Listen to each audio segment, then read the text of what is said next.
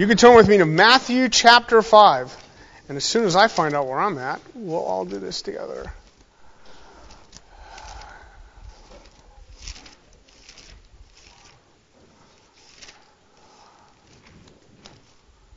You just got to switch from you to me. You'll get it figured out. We're getting there. Matthew chapter 5. There we are. We're going to talk about we left off kind of last week with verse 20, I believe. Matthew 5:20.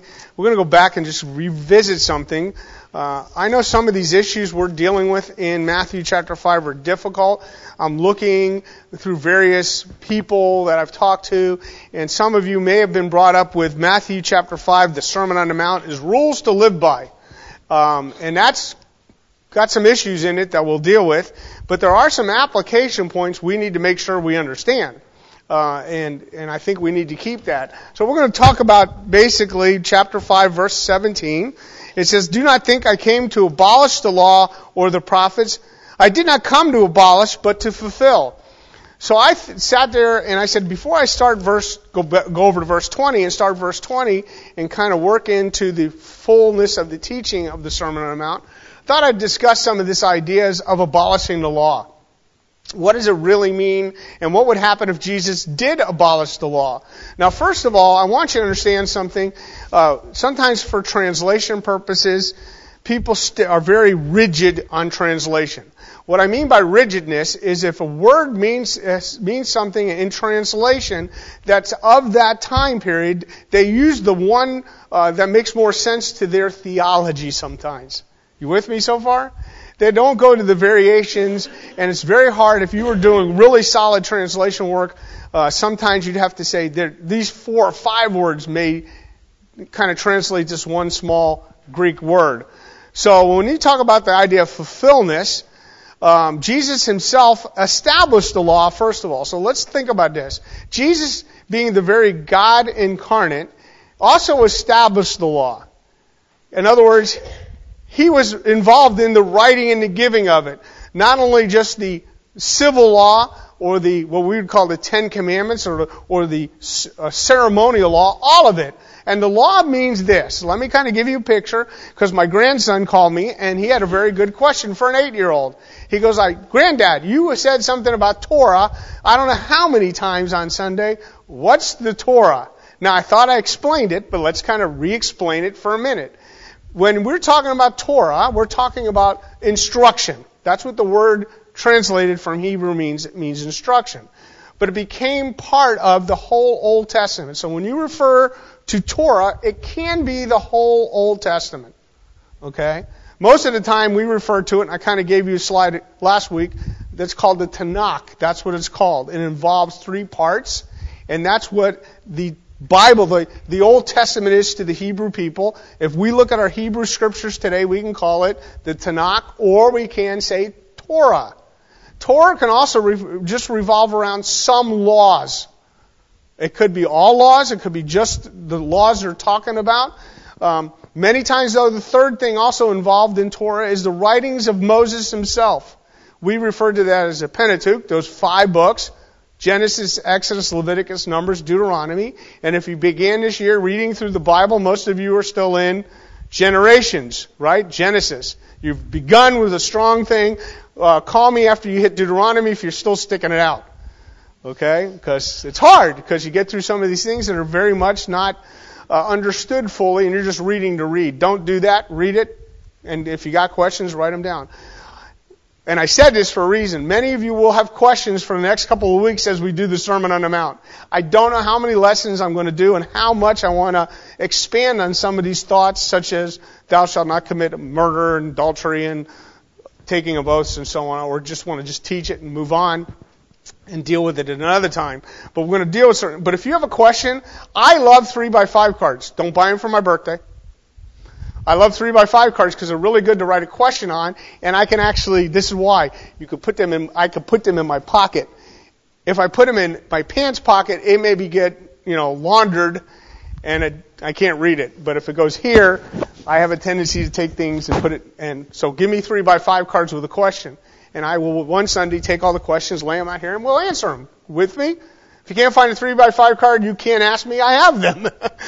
Or someone might have a stack somewhere in this building. So do feel free to ask questions. So first of all, to fulfill the law, Jesus establishes the law. Second of all, Jesus came on earth to bring the law, the whole Old Testament, the Torah. He brought all of the law to its intended goal. Without Jesus, I don't know what you get out of the Old Testament. Without the Messiah, who Jesus is, what's the Old Testament about? And if you're looking at the Old Testament today and you're expecting a Messiah that's not Jesus, I don't know what to expect. Because if you understood the Old Testament and the prophecies and the laws that were given and what it drives to and the instructions it was giving, I don't know what Messiah you would have. And many people have claimed to be Messiah. I don't know if you know this. I don't think it's a today issue as big as it used to be. But there's been red, white, black, orange, yellow Messiahs. Okay? Because God loves variety. Right? But God only cared about one, the one true Messiah, who only Jesus could be. Okay?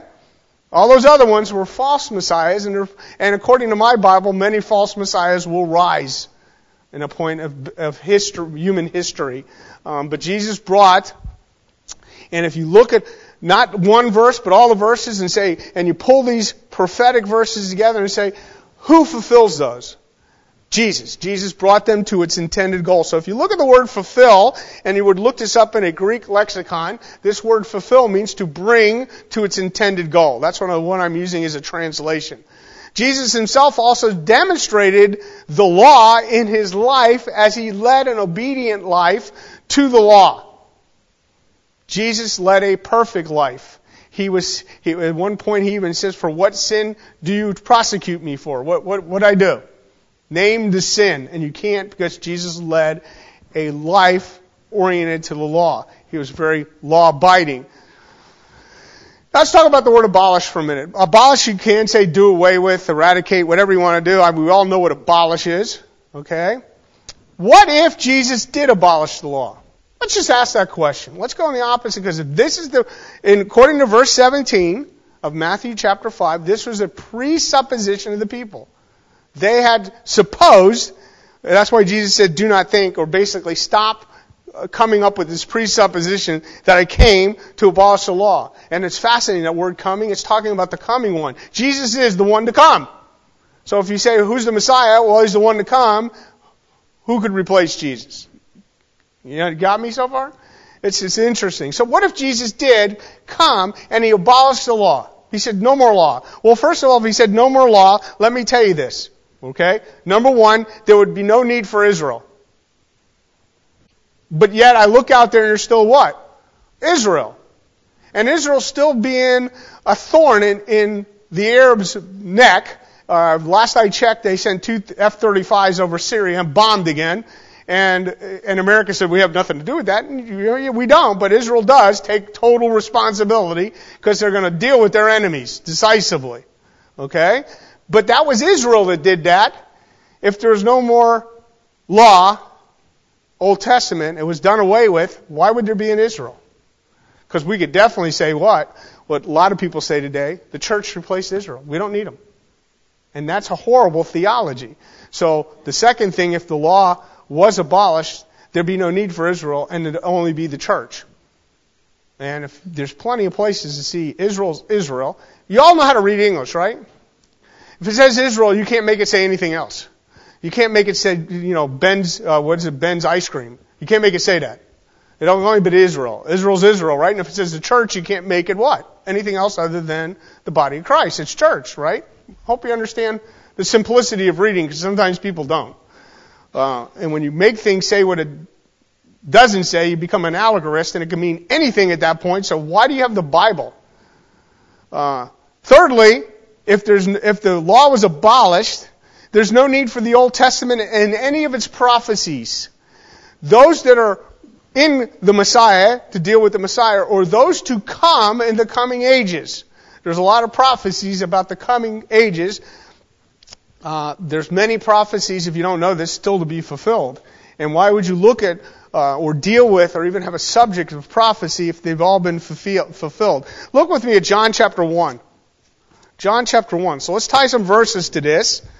And I think this is what happens. People read verses and make mistakes in even reading simple things. Okay? John chapter 1, verse 17. Yeah, I hear a few pages turning. I like the sound of pages. By the way, when we did hymns, it's nice to see people actually using the blue books. Okay? Once in a while. If you notice, the second song we sung was in 12/8 time. 12/8 time. Do you know that's really hard? If I'm not mistaken, that's hard to write 12/8, right?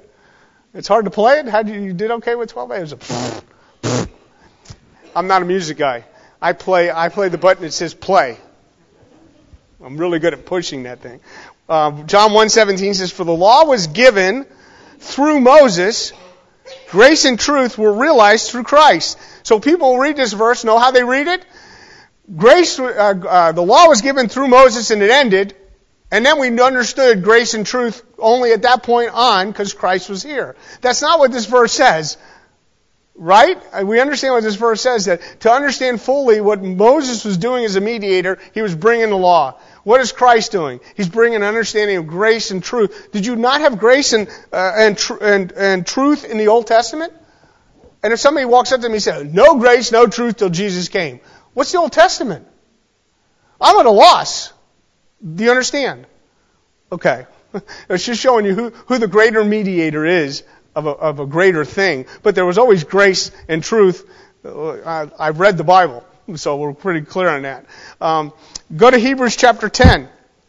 Again, what we're getting is a picture of what happened if Jesus would have abolished the law. And there are verses that help us understand a few things. In Hebrews chapter 10, verse 1 is a really great verse. And sometimes we've got to get a good picture of what the law was intended to do anyway. First of all, there are some people today that think the law was intended to save people.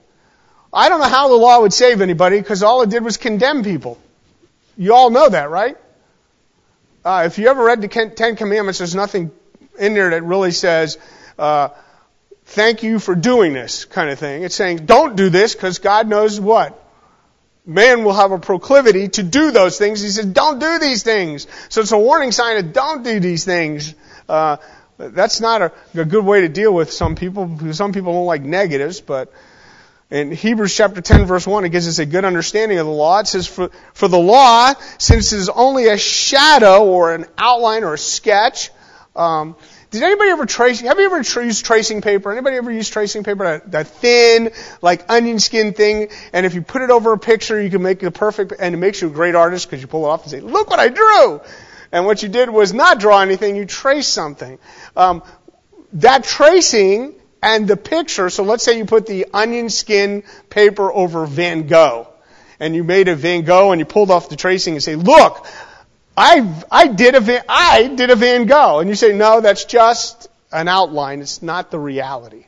It's just a sketch. So that's the picture I want you to get. For the law, since it was only a shadow of good things to come, never the very form of things can never, by the same sacrifices year by year, which they are continually offer, make perfect those who draw near. The sacrifices were never meant for salvation. It was only a picture of the reality to come, a foreshadowing. Okay? So when Christ came, He was the reality. The law served its purpose to Christ to bring people what? A sketch of what the reality would be like. Romans chapter 10, verse 4.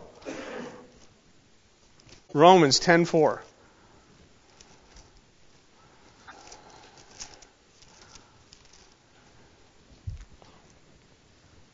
And again, in my New American Standard Version, I'm going to tell you a little secret about it. Who has a New American Standard Version? I'm going to give you this year's secret to the New American Standard Version. Sometimes it'll give you a shape or a number or, like a diamond or something and say, go look over in the side column for another word. New American Standard does really well in the side column. Okay? So when you see that number or the triangle or a circle or something that refers you out to the side, take the word that they're using and plug it back in. You have a better translation. You with me? Because you've got to Romans chapter 10, verse 4, it says, for Christ is the end. Notice mine has a diamond. Everybody have a diamond that's got a numerator or something? And it says go over to the side column. Side column says what? Anybody? You all said you had a New American Standard. Huh? Huh? Who? Romans 10:4. No, it should have next to the word end, E-N-D, it should have a shape if you have a New American Standard. Goal! That's a perfect word. End means it's done, it's stopped, it's over. Right? Goal means it's gone to a place, it's gone to its intended purpose. So when Christ came, for Christ is the goal of the law for righteousness to everyone who believes. So you want to know what Christ did? He brought those believers to their intended place of the law. What's the intended place of the law? Righteousness. Right? To realize you don't have it. So as a believer, guess what? I've reached my goal because I have the righteousness of Christ because He gave it to me. And that was the goal of the law. You see? Isn't that great? I don't know about you. That's great for me. Those of you who have the... I'm sorry, go ahead. Romans 10:4. Romans 10:4. Now we're going to Galatians 3:24. Galatians 3:24. Galatians 3:24. Now, let me give you a little help with this understanding of abolishing the law. If the Messiah was to come, the Messiah's purpose, even in the Old Testament, was never to abolish the law. You cannot find a verse or anything that says when the Messiah comes, no more law. So even people today that say there's no more law, it's not in existence, we're believers, we don't have any relationship with the law, that's kind of true, but there's still law, right? There's still the law in the Old Testament, and if you're an unbeliever, you're going to be banging up against that law because it requires certain things of you, and that's what Jesus will be dealing with in Matthew chapter 5, the intention of that law and where it was going. Galatians chapter 3 verse 24 says, therefore the law has become our tutor to lead us to Christ that we may be justified by faith. So the law was like, hey, here's what the law is. Think of the law as a yellow school bus. I know it's probably a crazy analogy, and I know all analogies have holes in it, but think of what's a school bus's intended purpose? It's to take a kid from their home to where they could be what? Hopefully. I'm not going to say anything about public schools. But the school bus's purpose, and I know we have tutor, and again, if you go to the side column of the New American Standard, what does it say? You see the tutor has a diamond again? You go to side column, what does it say? Child conductor. I think that's a little better. I think more the idea of somebody that's that takes a child from a place to another place to learn. Okay? That's the idea. And when we look at the law, it was intended to do this so that we may be justified by faith. Verse 25 says, but now that faith has come, now that you have the faith, now that you have a faith understanding in Christ, we are no longer under that child conductor, that school bus driver. Why? Because we've arrived. That's all. It doesn't say the law's been done away with. It says it served its purpose. It served its purpose to bring us to the faith. Okay? And I think this is specifically at this point talking to the Hebrew people at that point, the Jewish people of the Galatian church. But the point is, the purpose is to bring people to the Lord. You know, here's the fault of what we would say the Jewish people at Sinai. When the Lord said, I'm going to give you a law, before He gave it, they said something very interesting. They said, all these things we will do. I'm a very firm believer in do not say I will submit to the instructions until I know what they are.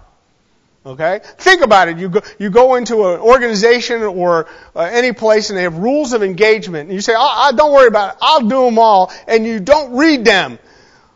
Oh, you are a fool. Right?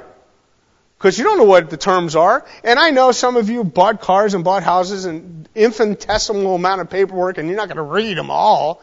But it's there because they're going to find a loophole to put you through something because of the terms of the laws.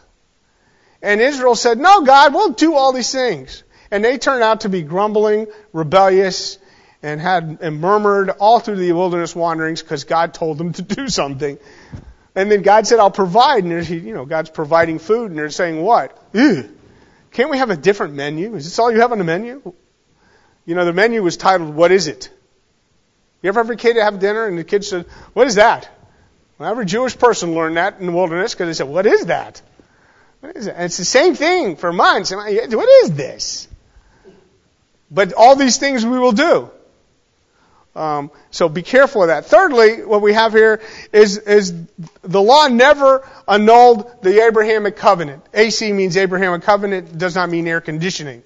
Just so that I'm trying to be short with certain things, so I got to be careful. Somebody said, the law took out the air conditioning. I mean, they were no wonder they were miserable. Think of this we're still in Galatians. Go back to verse 17 of chapter 3.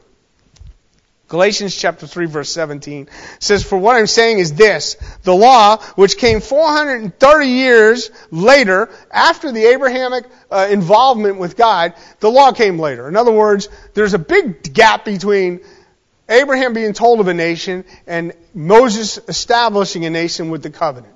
Okay? There's a gap. And there's some interesting things we could do with the 430 years because there's confusion over it. But Paul says 430 years, okay? But it does not invalidate the covenant previously ratified by God so as to nullify the promise. Law had nothing to do with the promise. Okay? The law was only a contract or a covenant between God and the nation of Israel. What's more important, what supersedes that is the Abrahamic covenant. Goes on in verse 18. Chapter 3, verse 18. For if the inheritance is based on law, it is no longer based on promise.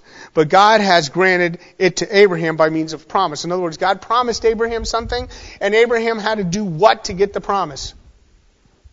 Nothing. What did Abraham just had to be? Abraham. Right? And God said, I promise to do this to you. And Abraham, to get this, you got to do... No, never said that. But for the people of the nation of Israel, in order for them to be blessed, they had to do and obey the law. They had to obey it. Otherwise, if they didn't, they would be cursed. So there was parameters or a paradigm in the law, not in promise. So be careful what you promise people. Right? Because the promise is all on you.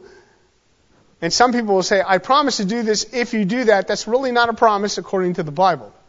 That's a negotiating terms of what you're going to do, but it's not a promise according to the Bible. Verse 19 says, chapter 3, verse 19, why the law then? Good question. Right? Because that's what we've been talking about. Why the law then?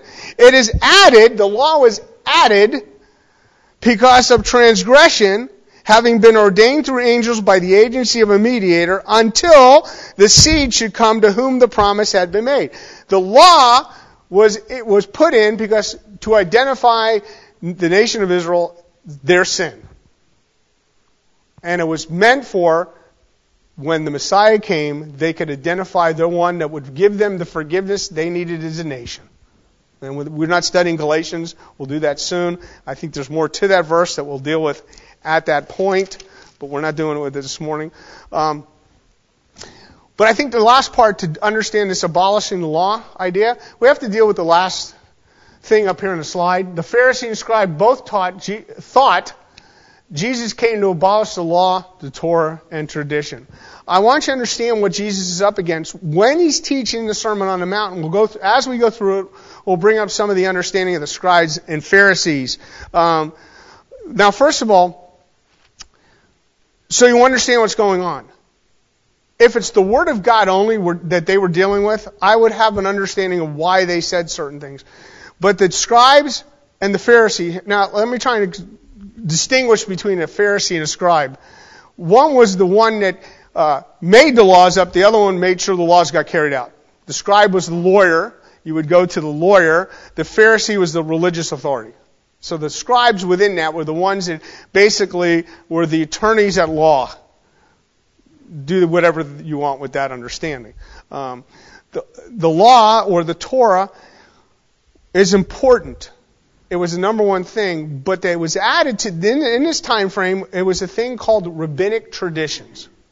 The rabbis had come to rise during the intertestamental period, and when the rise of the Pharisees came and the Sadducees, they took it upon themselves that oral tradition held a higher place. Now here's why. I will disagree with it, but here's why.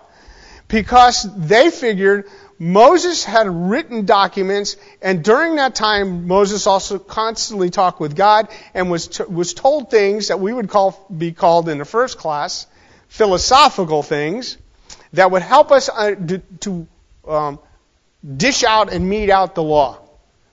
But the problem is, with any tradition, they're good until they become elevated to a point that they're above Scripture. And the Pharisees, for instance, there's a time where the Pharisees will ask Jesus, why doesn't he and his disciples wash their hands before they eat? Now, most of us say, well, yeah. I mean, we're in a day and age, everybody's like a germaphobe, right? They wash their hands now and you don't even want to open the door. You're like doctors coming out of the bathroom.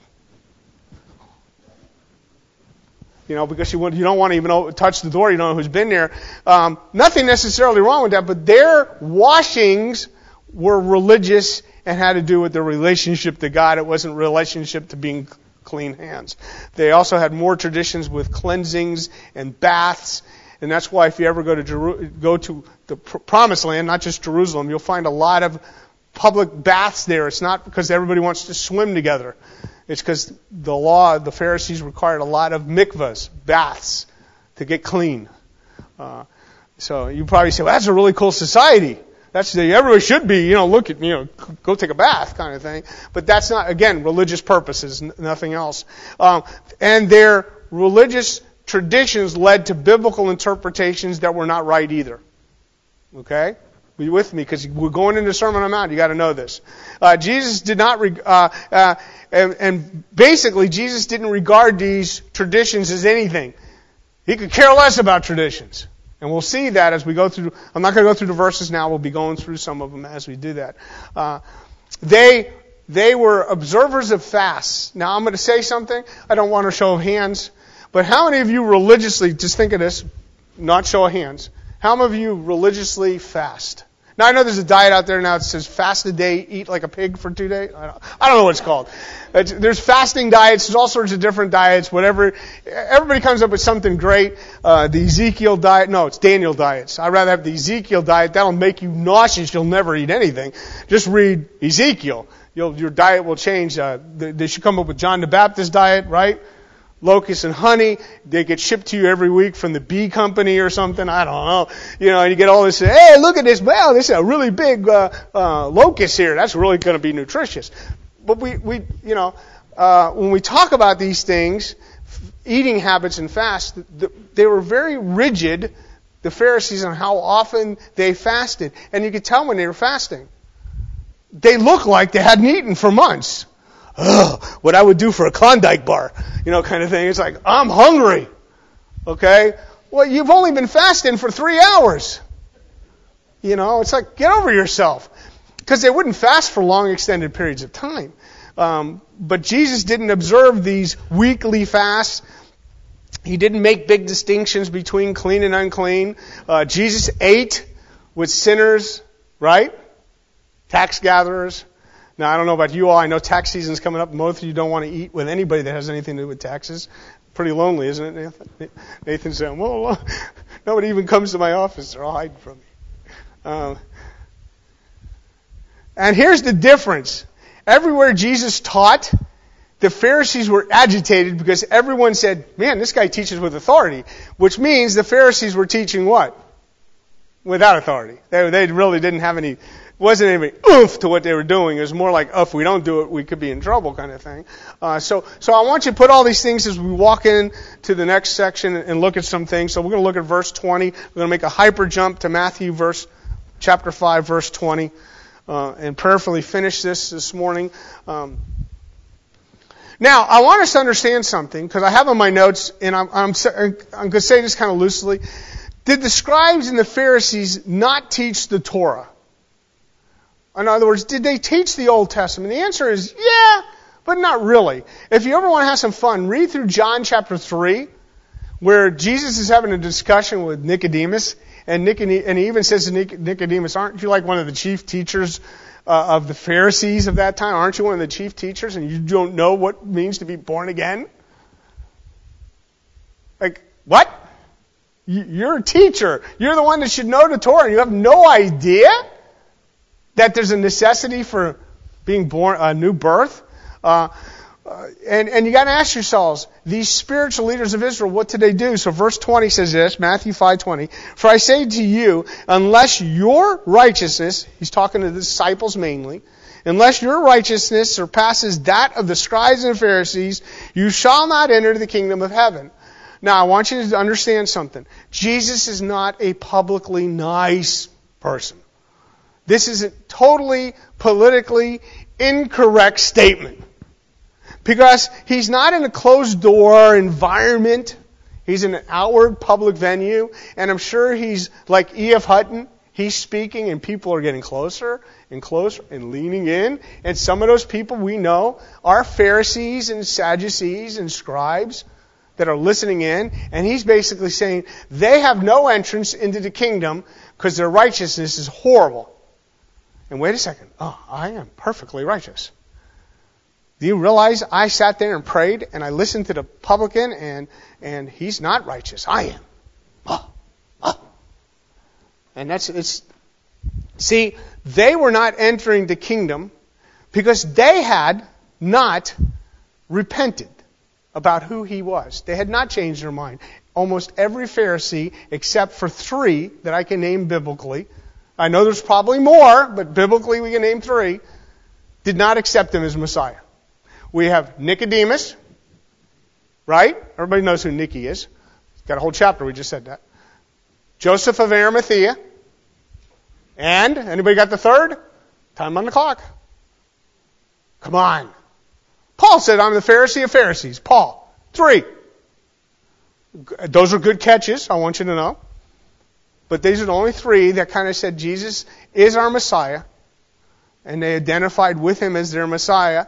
And probably Nicodemus and Joseph of Arimathea had a lot to deal with at the end. And Paul had a lot to deal with everywhere we go. These Pharisees and scribes taught man's laws, man's traditions, and the less weightier Torah laws than anything, and yet they considered themselves righteousness. So we're going to talk about what the righteous requirements of the kingdom are. Because if your righteousness has to surpass the self-righteousness, what were the disciples' understanding is that? What did they have to, be careful, what did they have to do, or what did they have to be? You with me?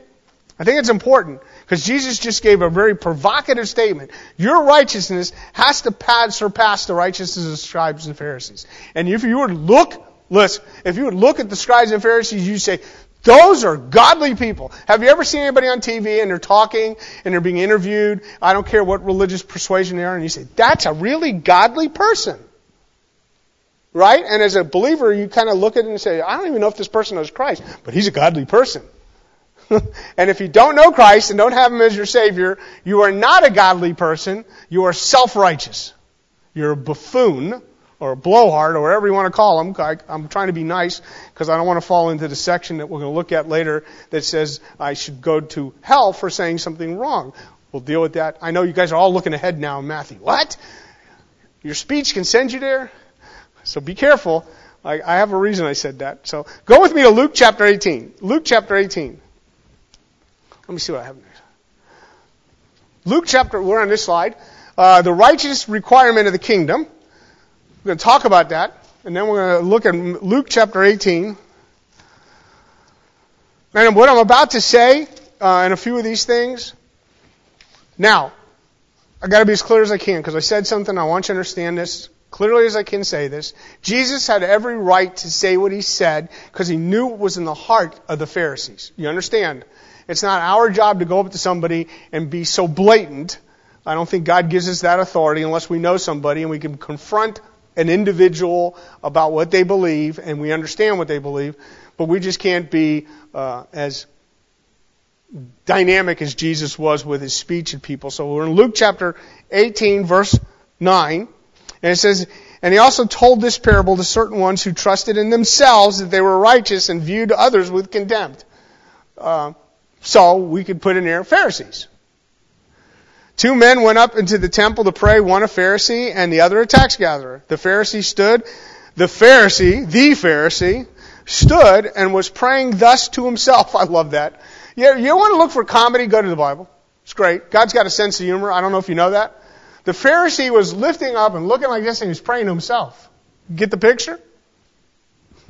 Great. And then he says, God, I thank thee that I am not like other people. That's a great prayer. Now, yesterday I had a wonderful prayer going. I'm glad my 49ers are not like the other team. We're killing them. Yes! But that wasn't a prayer. That was kind of like a wish list. He's saying very clearly, this Pharisee, that I'm not like other people. I'm not a swindler. I'm not unjust. I'm not an adulterer. I'm not even like the tax gatherer. Okay? I fast twice a week. I pay tithes of all that I get. Because some people will say, Pastor, what should I give to the church? Should I give out of my net? Or what? Don't ask me stupid questions. Gross or net. I think you should grossly give as much as God puts on your heart. But here's what the Pharisees are saying. I give as much as I can give within legal parameters. Not over, and never under. You ever do this? That's what he's doing. But the tax gatherer, standing some distance away, was even unwilling to lift his eyes up to heaven, but was beating his breast, saying, God, be merciful to me. I'm the sinner. I'm the sinner. I tell you, this man went to his house justified or declared righteous rather than the other, for everyone who exalts himself shall be humbled, but he who humbles himself shall be exalted. You get the picture? So this is where the scribes and Pharisees were at. They were self-inflating, obnoxious baboons that had a religious title and had some power and said some of the stupidest things biblically. Where do you find that in any biblical scripture? They were making it up. How did he know what he was? He did a self-examination test, which is sometimes horrible. And he said, these are the things I checked off the list. I nailed it. But the one he forgot was that he was a sinner. Matthew chapter 23.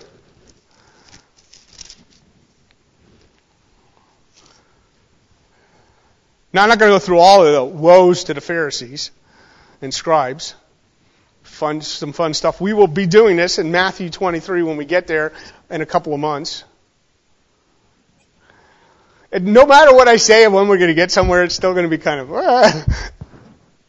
Matthew 23 verse 27 says, Woe to you, scribes and Pharisees, hypocrites! Now, I don't know about you. Somebody called me a hypocrite, I'd kind of be a little offended. I would say what? Show me where. I want to know what. Okay?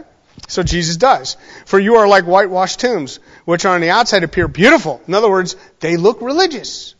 They were dressed probably ornately. They were religious on the outside. They did everything religiously they were supposed to do. They appeared beautiful on the outside. But inside, you stink. You're full of dead men's bones and all uncleanliness. In other words, you are verstunk the inside, even though you got this exorbitant outside. You're ornate outside.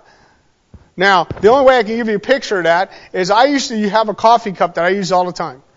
And I don't care what was in it and how long it had been in it. I did do one of these once in a while. But I just kept, and Lizzie would say, you got to put it in the washing machine. I go, why? I'm just putting more coffee in it. Get the picture? But I forgot this thing where it was for like a week. And it still looked like my coffee cup. Mine. But inside, ooh. And that's a Pharisee. Yeah, ooh. And that's what Jesus is looking at. Notice what he says. He goes on, even so, you too outwardly appear righteous to men, but inwardly you are full of hypocrisy and lawlessness. Now, who could do that? Jesus could do that and basically pull out of them where they are spiritually. Okay? And I think that's important for us to see. So the description of the scribes and Pharisees is hypocrites because why? They didn't match. Their inside couldn't match their outside. Romans chapter 10, verse 3, Paul says, well, let's just read it. I think you need to go see this anyway. In Romans chapter 10, we did spend some time in here in verse 3. For not knowing about God's righteousness. For not knowing about God's righteousness. You know a bad place to be? Is ignorant of God's righteousness. Because God has a standard for us to enter into His presence. He says, be holy as I am as holy. How are you all doing on that? Are you doing good? And I say, yeah, I'm doing excellent. Because why? I'm in Christ. You with me? I'm not doing it on my own. If I did it on my own, I would be really... The Bible says, for all have sinned and fall short of the glory of God. Short doesn't mean almost. It means short.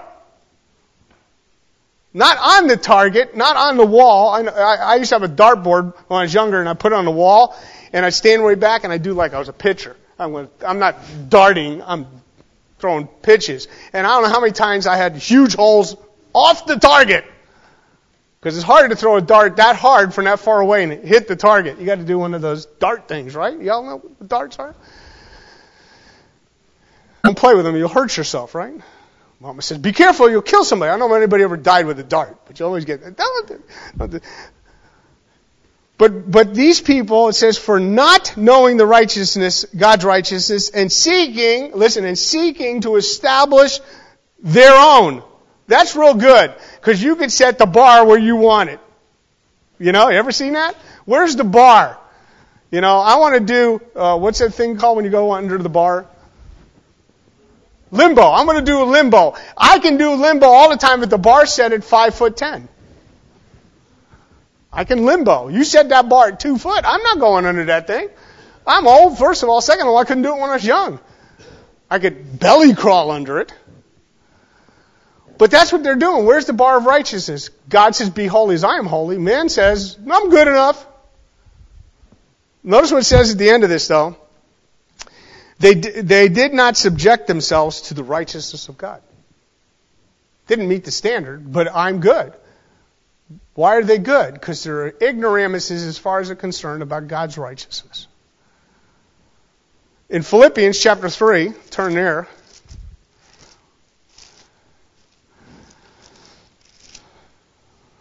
This is Paul's understanding of where he went in life and what he understood. And I know it says verse 8, but we're going to pick up at verse 5. So Philippians 3:5. I'm going to teach y'all a word. You can go home and you can feel really... Now, be careful. Words mean things, but I'm going to teach you a word that's kind of offensive that Paul uses. But, sometimes a good, well-chosen word at the right time makes impact. You know that, right? There are words that have more impact. And in verse 5, it says, Paul's given a self-documentary of who he was. He says, circumcised the 8th day of the nation of Israel, of the tribe of Benjamin, a Hebrew of Hebrews, as to the law, a Pharisee. Paul was a Pharisee. As to zeal, a persecutor of the church. As to righteousness, which is found in the law, what? Blameless. What was he using? He was using his understanding of the law as a Pharisee to say, I looked at the law and I'm blameless. Okay? That means you couldn't put anything against his charge. So if he said, Paul, did you murder anybody? Nope. Paul, did you have adultery? Nope. Paul, did you make false vows? No. Until he was rammed up against it, and then he understood he coveted later in Romans chapter 7. He said, ugh, didn't know that one. Didn't read that right. But he was, in his eyes, what? Blameless, right? He didn't say according to God I was blameless. He says according to the law I was blameless.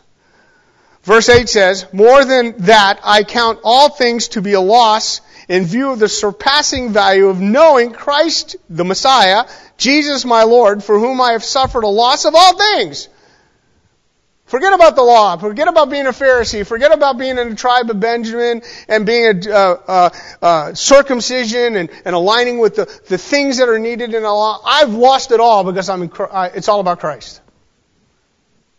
And count them, you with me? Verse 8, and count them as rubbish in order that I may gain Christ. he considered the things in life that he had done as rubbish. The word is skubala. It is not rubbish. I can't even say it in church. It's not a curse word. It's not vulgar. It's a strong word for garbage. Okay? That's what he counts it as. It's useless. It's good for nothing. Everything I've done in life counts as nothing if it's without Christ. You with me?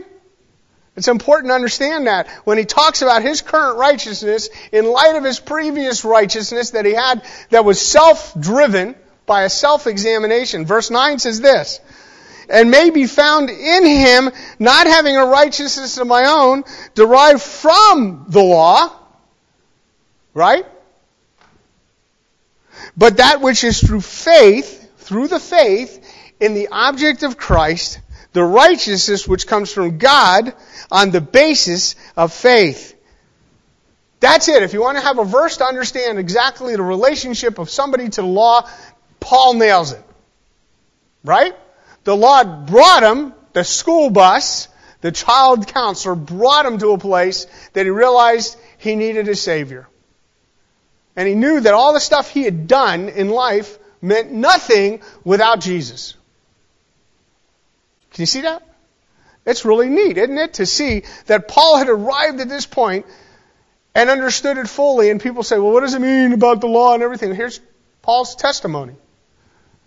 A fantastic understanding of what was going on. So what I want to do is, just take a moment. I want to just, before I do that slide, I want to talk about Matthew chapter 5 real quick. Some things in here we need to understand before we actually address some things. So go back to Matthew chapter 5. And I want us to understand something before we get too deep into this. Verse 18 will begin the flow of things, and verse 20 says it also. So since we're dealing with 20, we'll look at 20. But it says, for I say to you. For I say to you. Now here's the problem. Here's the problem people look at.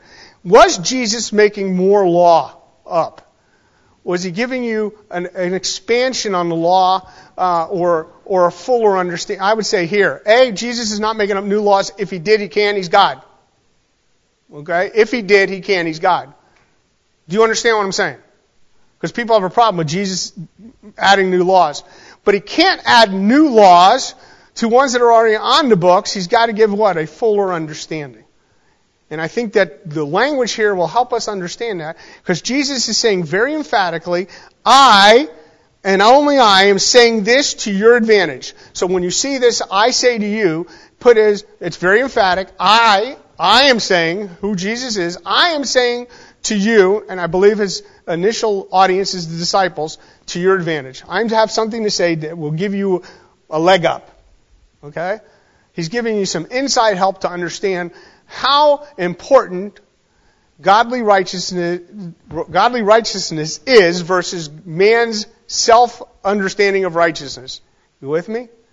Because I don't know how many people you would walk up to, and if you did a survey, and say, are you righteous enough to go to heaven? Most of them would look at you like, what are you talking about?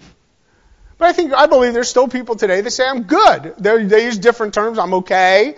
I think when I get to heaven, God will accept me. And I always want to say, really? What gives you that clue? You know, where'd you come off thinking those things? Because man wants to look and self-examine their lives and think they're okay. Because, it's really good if you want to do something. You can do this any day you want. Find somebody evil and compare yourself to them. And you'll think you're what? The greatest person God ever created. You'll look at that person and say, wow, I've never been that bad. Thank God God made me. He must be so thrilled I'm alive. Because I'm not like that guy. And that's kind of pharisaical understanding, right? Because you can always find somebody to compare yourself to. But I don't want to be like that guy because he's really great. So I don't know. He must have an inside to a higher part of heaven. Okay? And that's a bad place to be. But here's what I want you to understand.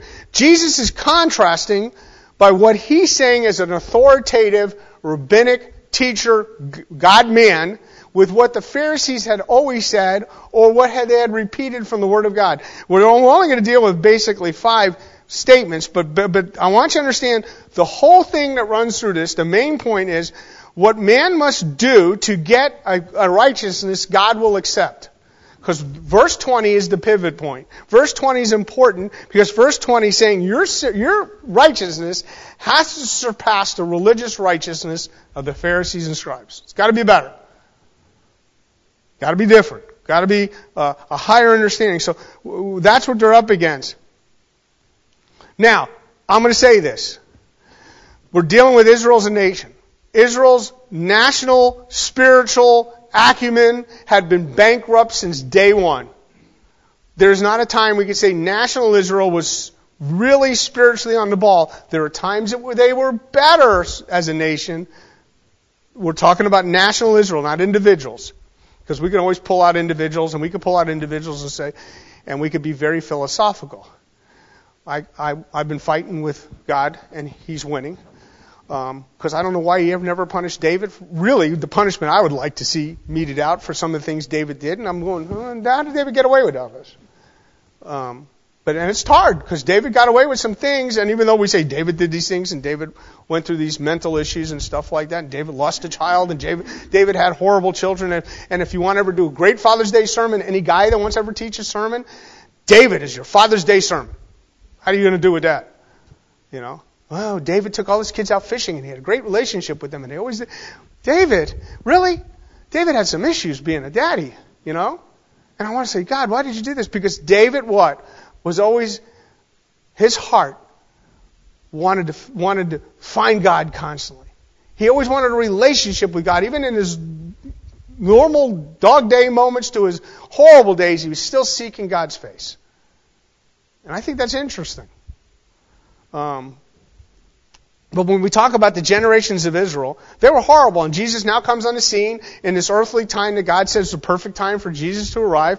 And the Pharisees were the biggest group of false teachers there ever was, that had led this nation astray and were continually leading them astray.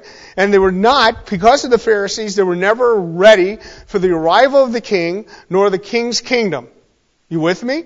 The religious leaders were not kingdom-oriented. They outrightly rejected their Messiah. By Matthew chapter 12, Jesus is done with this group of people, and then he'll take a whole chapter just to read the riot act to them. But there was no faith by them for their Messiah. That's why the kingdom ended up getting postponed, because they could not lead their people to their king. And all of Israel, in order for the king to set up his kingdom, all of Israel as a nation has to fall before their king. And in order for that to happen, they had to see their need for righteousness. Do you understand that? So let's just briefly, we're going to go to an outline we're going to use for the coming weeks. These are 5 things Jesus addresses in, I call it the law. He's not really dealing with the law. I don't know how many of you know the 10 Commandments. Anybody know the 10 Commandments? I'm not going to make you stand up and say them. You know the 10 Commandments. Good. The first 4 is all about God's relationship with men, right? 4. The next 6 are all about man's relationship with men. And we're not succeeding on either end of that. Okay? Nation of Israel failed on every point. From 1, you know, it's funny, Moses comes down with the tablets and they're worshiping a golden calf. What? Look at this. That's number 1. Are you serious? Anyway, this is what Jesus addresses. He addresses murder. It's in the 10 Commandments, right? Yes? Okay. Adultery, 10 Commandments, right? Jesus addresses that. False vows, 10 Commandments. Eye for an eye, tooth for a tooth, not in the 10 Commandments. Not in the 10 Commandments. And love your neighbor. I love this. Let's just turn to this real quick, because I just want to, again, if we're going to end the morning, let's have a little bit of humor that we get from God's Word. And this is when we know he's really dealing with the rabbinics, okay, or the Pharisees. He says in verse 43, "You have heard it was said, you shall love your neighbor and hate your enemy." Where did they get that? Now, the Bible does say love your enemy. But there's not a place, love your neighbor, excuse me. There's not a place that it says, hate your enemy. Now, although there are places where there is hatred shown towards an enemy, there's not a law for that, you know. Just think of this. When you say, love your neighbor, and then it says, hate your enemy, who's going to adjudicate who's your neighbor and who's your enemy? Isn't that kind of fun? That guy riding right in front of me in that car, I know he's not my neighbor. I haven't seen him in my hood. He must be an enemy. I'm going to push him off the road. He's driving like, I got to get him out of my... Whatever it might be. You start weighing who is your neighbor, and your neighbor becomes what? Just like the Samaritans. Who's my neighbor? Your neighbor is anybody that's in your periphery, whether family, friends, whatever it is, that's your neighbor. Who's your enemy? God doesn't really define that. We know who the enemy of God is, which should be our enemies. But God's going to deal with that, right? But I love that. Because Jesus does go on to say, but I say to you, love your enemies. What? What? He doesn't even say deal with the love your neighbor. He says love your enemies. Now you got to love my neighbor and my enemies? I can't hate anybody? What kind of life is that? A righteous life. How do I do that? How can I possibly do that? And we'll see in the coming weeks what he's saying to his audience, his specific audience, and how it applies to us. So my point is, as we go through these different things, I don't know how long we're going to be in each one. I would like to just be a session in each one. But we may take some time, or like for adultery, we may deal with some of that in Matthew chapter 19, so we can get through some things. But there's some interesting questions that will come out of this. So be prepared with 3x5 cards. We're going to stand, pray, and we're going to get out of here a little early, 5 minutes or so. So let's stand and pray. The reason we stand and pray, it makes it easier to get your foot out the door faster, I guess. No, because some of you have been sitting for a while. And if you're going to watch games today, you're going to be sitting longer, so this is like your first athletic moment. So let's pray. Father, we thank you for this time in the Word. We thank you for Matthew and his willingness to put it down, to deal with the issues necessary. That at that time they were confronted with basically who their Messiah was and the righteousness needed to get into his kingdom. And Father, as we examine these things, we want to make sure we hold to the whole counsel of the Word, not just a look at Matthew 5 or Matthew 6, but we involve the whole Word within our teaching and the whole scope. Father, I thank you for those outside listening via YouTube or audio this morning. Lift them up. Some of them may be ill. Some of them may be dealing with family issues. I was told to give a shout out to Alan, so be with Alan as he adjusts to his new regime there in Missouri. Father, we also want to lift up Rick and Billy as Rick is dealing with things that he cannot probably recover from. Just strengthen that situation. We pray for the doctors and the nursing homes involved in that issue so he finds a proper place for care. Father, again, we thank you for those that are here this morning. We pray that they take this understanding out with them, chew on it, and it becomes part of their personal theology. In Jesus' name, amen. Grace and peace.